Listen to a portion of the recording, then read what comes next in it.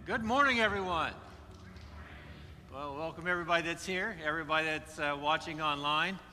If you're here, if you can do this if you're online too, but if you're here, I want you to look around the building. I want you to find somebody that is decidedly better looking than you are and wave at them. Can you do that?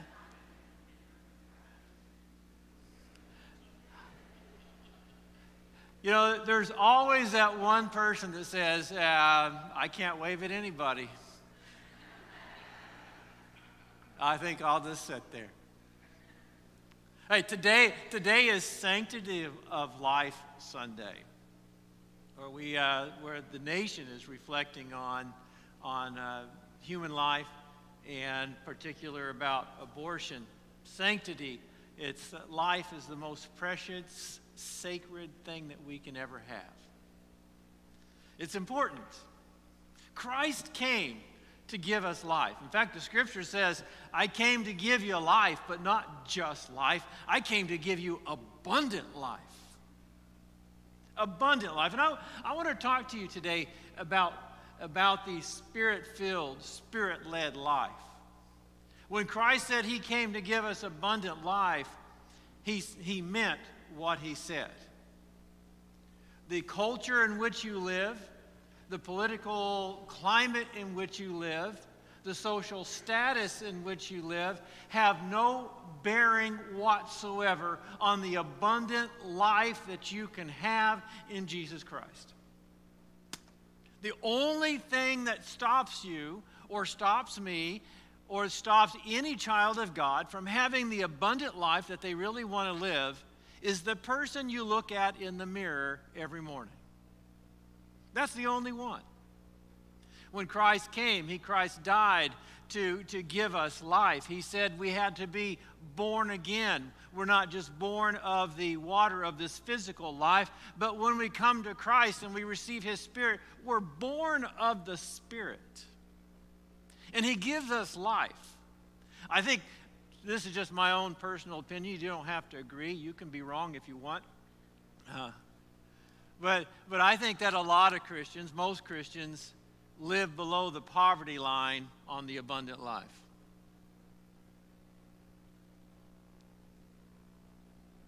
I think we have enough of Christ in us that we live and we're living, but there is an opportunity awaiting every one of the children of God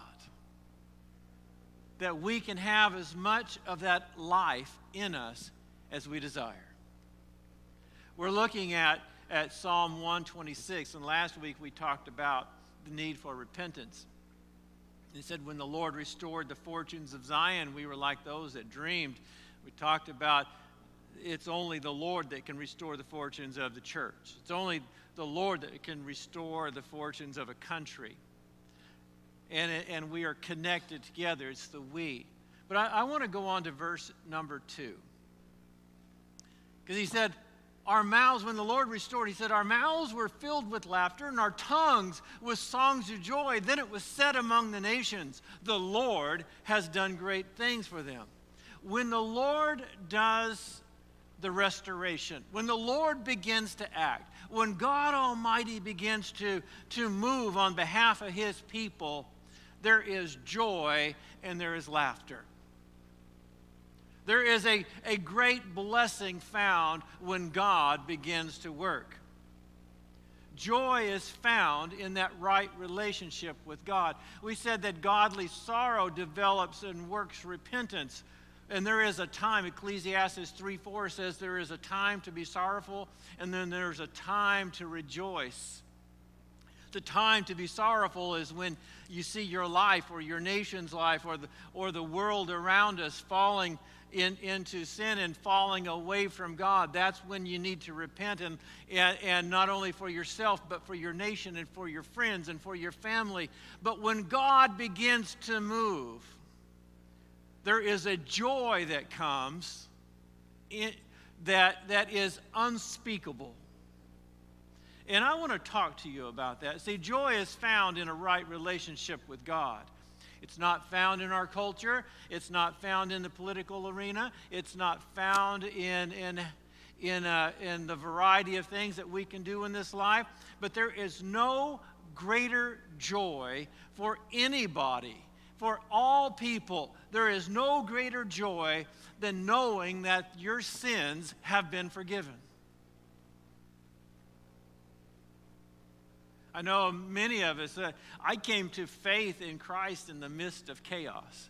I came to faith in Christ when Jimmy Carter, in his reign of terror. And I didn't say that, I'm sorry. Lord bless him and bless us. But it was a turmoil, a time of turmoil and chaos. But what happened was God's people began to pray. And as God's people began to pray, great things began to happen in the church in America. And there was a revival of God's people in the early 80s. And many people, myself included, came to faith because the circumstances in life caused God's people to get a hold of God and began to walk toward Him. And when they began to walk toward Him, God said, I'm going to act. And when God acted, amazing things began to happen. I came to faith, and it was difficult times. 26% inflation. Or interest rates. It was amazing how difficult it was to find a job and to do anything in this life. And yet, during that time, I was so free. I had abundant freedom in my life. Why? Because Christ set me free. I was walking with Him, and He would take care of every need I had. We can have a joy in the midst of chaos. And turmoil and strife. We can have joy every single day of our lives. One of the things you might want to consider is turning off the news.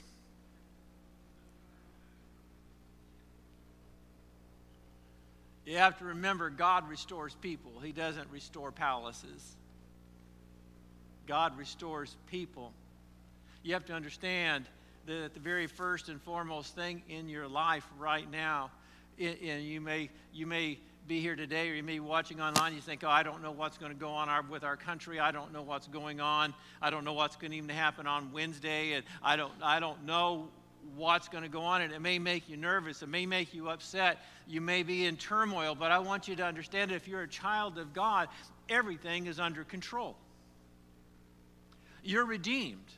That means He bought you back. You have life, abundant life in you. You have been pardoned, you have been set free, and you have the Spirit of the Most High God residing in you. 1 John 4:4 says, greater is He that is in me than he that's in the world. The Spirit of God that is in you is greater than any obstacle you'll ever encounter in this life. He has given us the power of the presence of God in us. You have to let that soak in. The Scripture says, if that same Spirit which dwelled in Christ dwells in you, lives in you, abides in you, when the trumpet sounds, you will be risen from the grave. I want you to think about that for a moment. We're not talking about fairy tales. We're not talking about fantasy. We're not talking about pie in the sky. We're not talking about some ethereal understanding or concept. We're talking about foundation. We're talking about truth, that there is a truth that the Lord is going to return. The trumpet is going to sound. The dead in Christ will rise from the grave. Those that are alive and remain will be caught up together in the clouds to meet the Lord in the air, and we will rule and reign with Him through eternity. It's going to happen.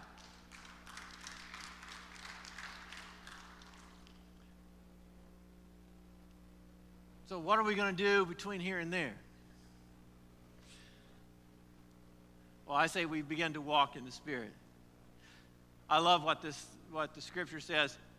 Then it was said of the nations, when God began to work, then the nations said, man, He is doing great things. You want to see the nations come to Christ? Allow God's people to line up with what God wants them to do and how he wants them to live and follow after his presence and his spirit. And when God begins to move in God's people, then the nations will look and say, look at their God. God's work can't be hidden. In 1949, Duncan Campbell, he was a minister. He was sitting in Northern Ireland in church, getting ready to preach. Got up and left. Evidently, he didn't like his sermon. I don't know. But he was sitting there, and he said he felt the Holy Spirit say, get up and go down to the Hebrides Islands. So he left church in the middle of church, went down to the Hebrides Islands, took a boat over to the islands, and when he got in, and there was a group of people that met him, he decided he was going to have a 2-week revival, and he didn't leave the islands for 2 years. Almost the entire islands came to faith in Christ. It was from 1949 to 1952, the Hebrides revival was just an amazing thing that was heard in religious circles around the world. And it was amazing to me that it took people from all walks of life, and they were being their lives were being changed, and they were being saved in houses and in church. And in fact, they would have church service, and then they would leave the church, and then they would go to people's houses, and they'd stay there till 1 or 2 o'clock in the morning worshiping and praising God. It was an amazing, miraculous event that the hand of God was changing and transforming these islands of the Hebrides, and it was something that was felt around the world. And you know, what's really interesting about that is it didn't just happen. If you look at any revival that's ever happened in the church, in God's church, in the people of God, it's always preceded by a time of repentance and a time of prayer, a time of devotion, a time of consecration, a time where God's people line up with the will of God. And when God's people line up with his will, there's nothing that's more powerful in this world. That's why when we talk about being spirit-filled and walking in the Spirit of God, that walking just means living in a relationship with the Spirit of God. That is the most important thing that we can do. See, between the repentant life that we talked about last week and the joy and the laughter when God begins to move, there is a place in there that we need to walk. There is a journey that needs to be taken by God's people. 2 Chronicles 7:14 says this, if my people, which are called by my name, will humble themselves and pray and seek my face and turn from their ways, then I will hear from heaven. And I will forgive their sins, and I will heal their land. I think a lot of people in America today, and this is just something that has been bothering me for quite some time. A lot of people are wanting God to heal the land, but they're not willing to seek his face. And when God's people, when you and I begin to really dedicate and seek God, and we seek his will in our life, we seek his will in the life of our friends and our family, when we seek his will on what he wants to do in his church, when we begin to seek God with everything in us, and we start moving off things in our life that are hindering us from walking with God, and we begin to passionately pursue him, amazing things begin to happen. But the healing doesn't take place until the turning. When we turn to God, when we begin to seek him, what does that mean, to seek his face? That means to be able to be in front of him and know what he's thinking, know what he's saying, and being obedient to what he wants us to do. See, this returning to God, is based that we need to return to the very precepts of God. We talk about walking in holiness and walking in righteousness. You say, well, what's the difference between being righteous and being holy? Let me give you a simple definition. Holiness is an inward change. It's allowing the Spirit of God to change us on the inside. Righteousness is doing the right thing. True righteousness is a reaction or an action to the holiness that's inside. So when we allow the Spirit of God to change us on the inside, we begin to walk in God's ways, which is righteousness, and that is by faith, and that's counted on our behalf. So we need to return to the Lord. And this journey that we need to take from repentance to the time when God begins to move is only done when God's people begin to say, I want more of him. And the only way that the church will make this journey is by being obedient to the Spirit of God. Being obedient to the Spirit of God. And you say, well, what does that look like? Well, the Bible talks about Philip as he was walking by one day, and he saw an Ethiopian, and he was in a chariot, and he was reading the Scripture, and the Bible says that the Spirit spoke to him and said, go attach yourself to that chariot. So Philip ran to the chariot and said, do you understand what you're reading? And he said, no, I can't. I don't understand unless I have an interpreter. And he said, I can interpret for you. And the Ethiopian was transformed. He was baptized that day because Philip was obedient to the voice of the Spirit. You say, well, how can I be obedient to the voice of the Spirit today? Well, I had somebody in my office actually this morning said that he was at the stoplight today coming to church. Pulled up to the stoplight. It was red. There's a couple of cars over on this side getting ready to turn left, and there's a couple of cars over here. And he looked out his window, and he saw that somebody had dropped a big bag of trash right there in the road. And said, and he told me, he said, the Spirit spoke to him and said, get out of your car and pick that up. And he said, I don't want to do that. But he was obedient and did it. I kind of wonder, you know, and when he was telling me this, I hope he doesn't mind me saying this, but when he was telling me this, he said, I don't know why, you know, there was no light from heaven that shined on him. There was nobody that was transformed. Nobody changed right there. He just felt obedient and did it, and the Lord smiled on him. But I wonder what those people around him thought. Just a simple act of taking care of the community. See, when you're following after the Spirit of the Lord and you're listening to the voice of the Lord, one thing that the Spirit will never do is contradict the Word of God. So if you're wanting to be righteous, and if you're wanting to be holy, and if you're wanting to follow after God, number one, you need to pray. You have to pray. Prayer is connecting with God, but it's not just a monologue, it's a dialogue, because you can hear from the Lord just as you can tell or speak to the Lord, you can hear from him.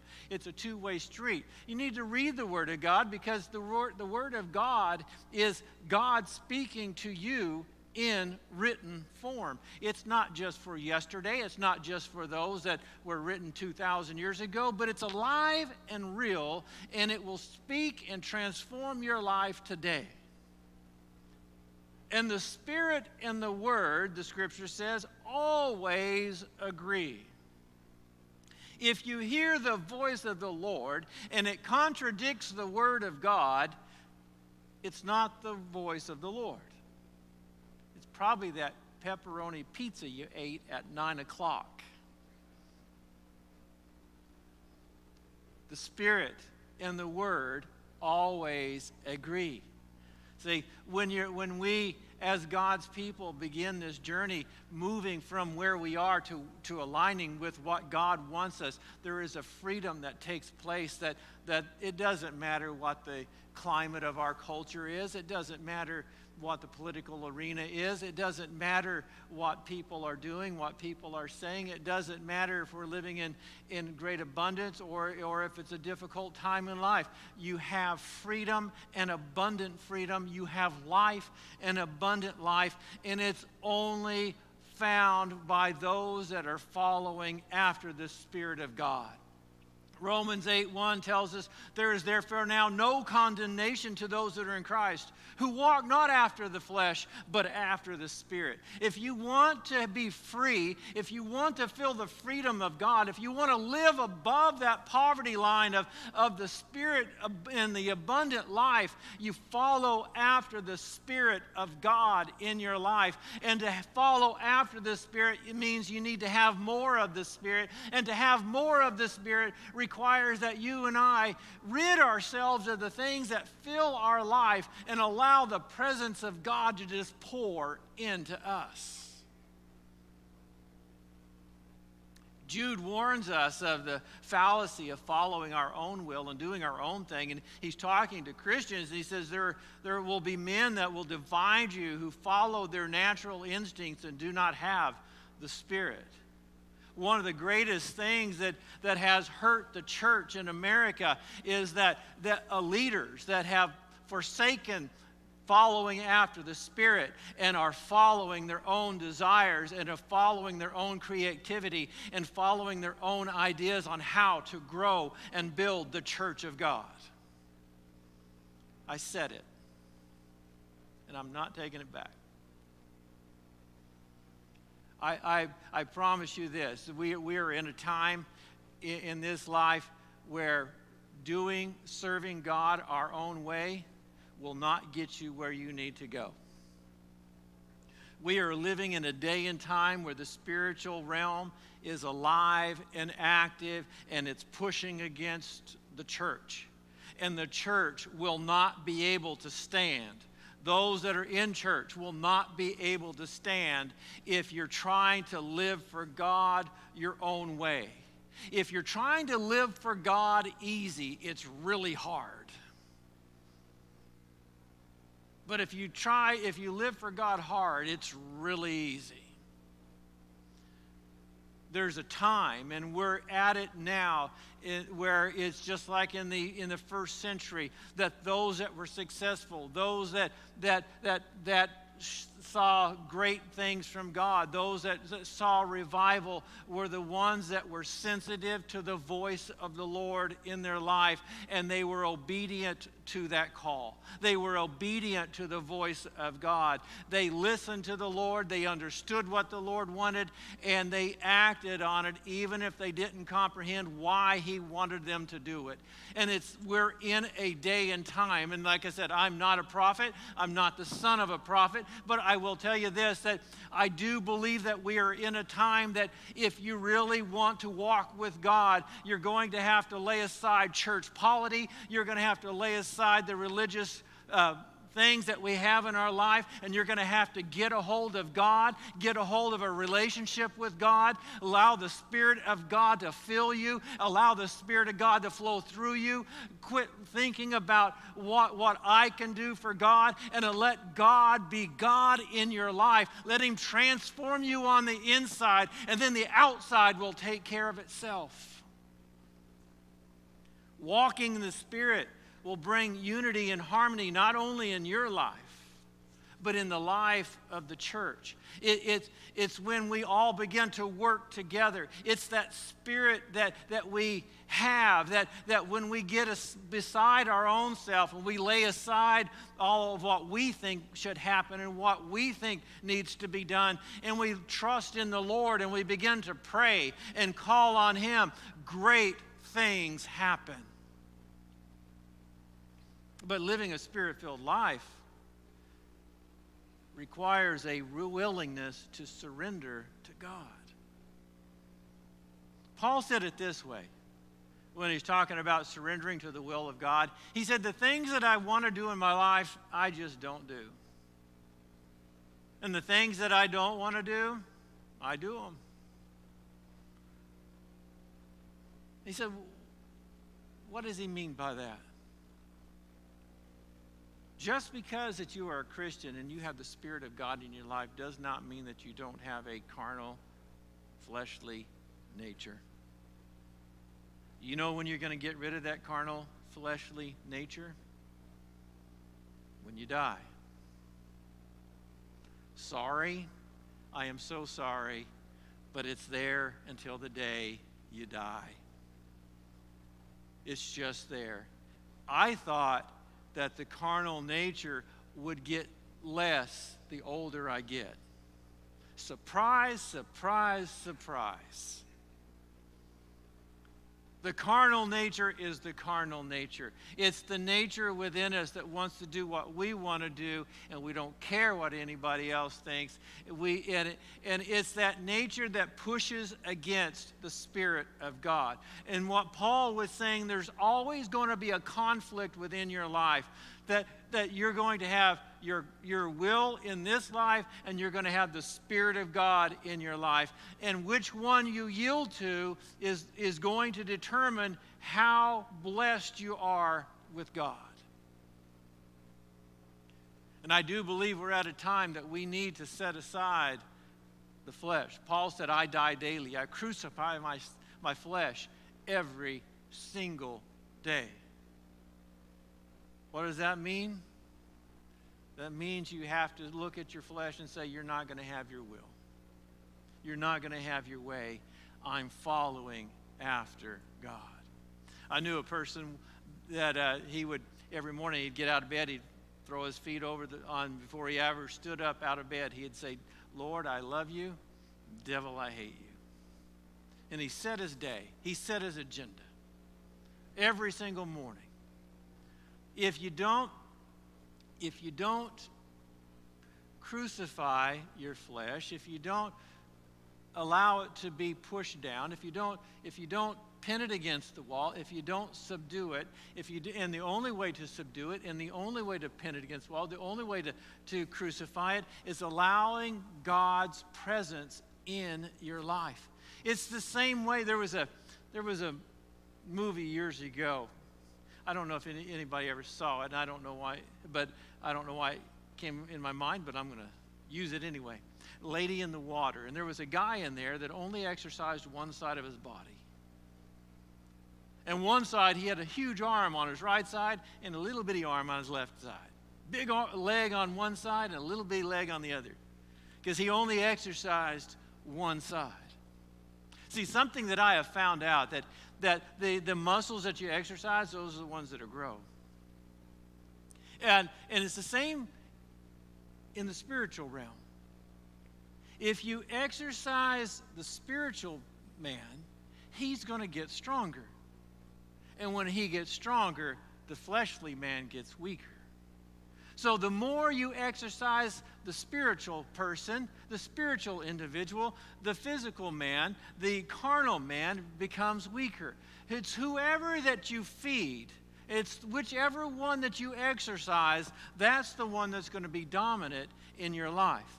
You and I have the choice to decide which one we're going to feed. Are you going to feed your carnal man, or are you going to feed your spiritual man? And the developing of your spiritual man always comes through surrendering to the will of God. It will come through prayer. It will come through Scripture. It will come through fasting and through dedication and devotion. It's always about us submitting to the will of God. When I came to Christ many years ago, when dinosaurs roamed the land, it was amazing. I struggled with coming to Christ for an entire year because I was afraid I was going to lose my identity. I was going to be one of those Christian little robots that just kind of walked around and they had no personality and they had no character. They were just Christians. And I wanted to be me. But when I finally got to that place that I couldn't stand me, and I surrendered my life to the Lord, an amazing discovery. I found out that the person who I thought I was not really me at all. It was an illusion. It was a smoke. It was mirrors. It was my own understanding. It's who I thought I was. And when I started following the Lord and I started submitting my will to the Lord, He began to reveal to me who I really am. You want to know who you are? To thine own self be true. If you really want to know who you are, submit your ways and your will to the Lord. Give your life to Him. And I will promise you this, that the person you think you are is so inadequate and inferior to the person God has made you to be. The closer you get to God, the more you realize that we were created for something far greater than appeasing our ego or satisfying the desires in this life. We are made for something so amazing, that we are the children of God. And He has gone to prepare a place for us. If you think you're just going to sit on a cloud playing a harp, man, you need to read the Scripture. God has great things in line for us. The Bible says that no mind can comprehend, and no eye has seen, and no ear has heard the things that God has prepared for those that love Him. There's something great that's ahead of us, and you catch a glimpse of it the closer you get to Him, and the closer you walk with Him, and the more you are obedient to the presence and the Spirit of God in your life, you begin to understand what you were really made for. You understand that this world is not your home. You begin to see life in a different perspective. You look at how insignificant everything around us really is. And you see life on an eternal perspective, and you realize, I am made for something greater than this, and I am not going to submit myself to the beggarly elements of this world, because I'm a child of God, and He has made me for glory, and He has made me for things to grasp, and greater things than anything that's in this world. And when you begin to understand who you are by submitting your life to Him, amazing things in your life will transpire. Life will change. Your view of life will change. Victory, true victory, understanding who you are, walking in the Spirit, living victorious in this life, awaits all that will surrender their lives and follow after the Spirit of God. I'm going to ask our praise team to come back if they would. I'm going to ask everyone to stand if you would as well.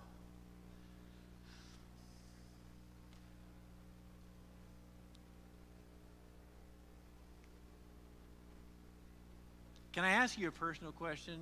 Well, I'm going to ask, that's rhetorical, so don't say no.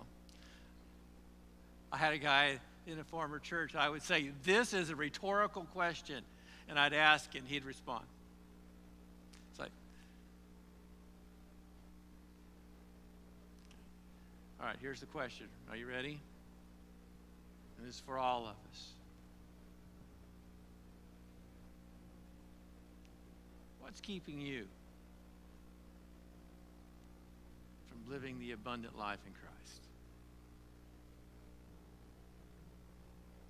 Let me throw out a few things. Maybe it's how you want people to perceive you, or the cares of the world. I don't know what it is, but I do know this.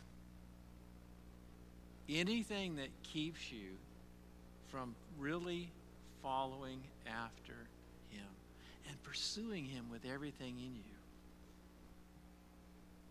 is not what you think it is. If we're holding on to something and it's hindering us from walking after Christ, our view and perspective of whatever it is that we're holding on to is failed. It's an illusion. Because anything that I have let go of in my life and moved closer to the Lord, I've seen it for what it really is. was nothing. It was here today and gone tomorrow.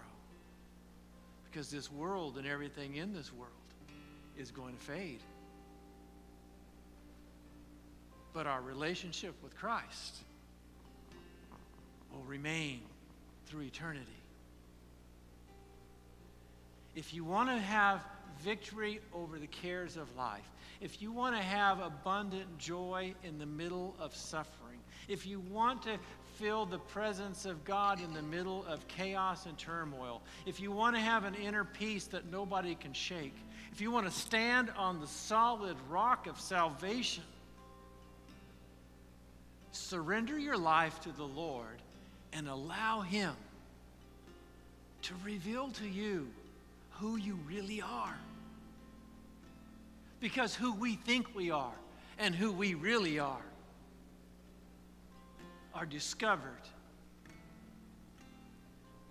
by crucifying our flesh and surrendering to Him.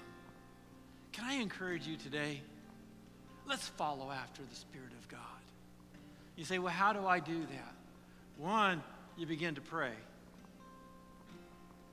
prayer starts with, God, this is me. And He's never going to respond by saying, who? He knows you.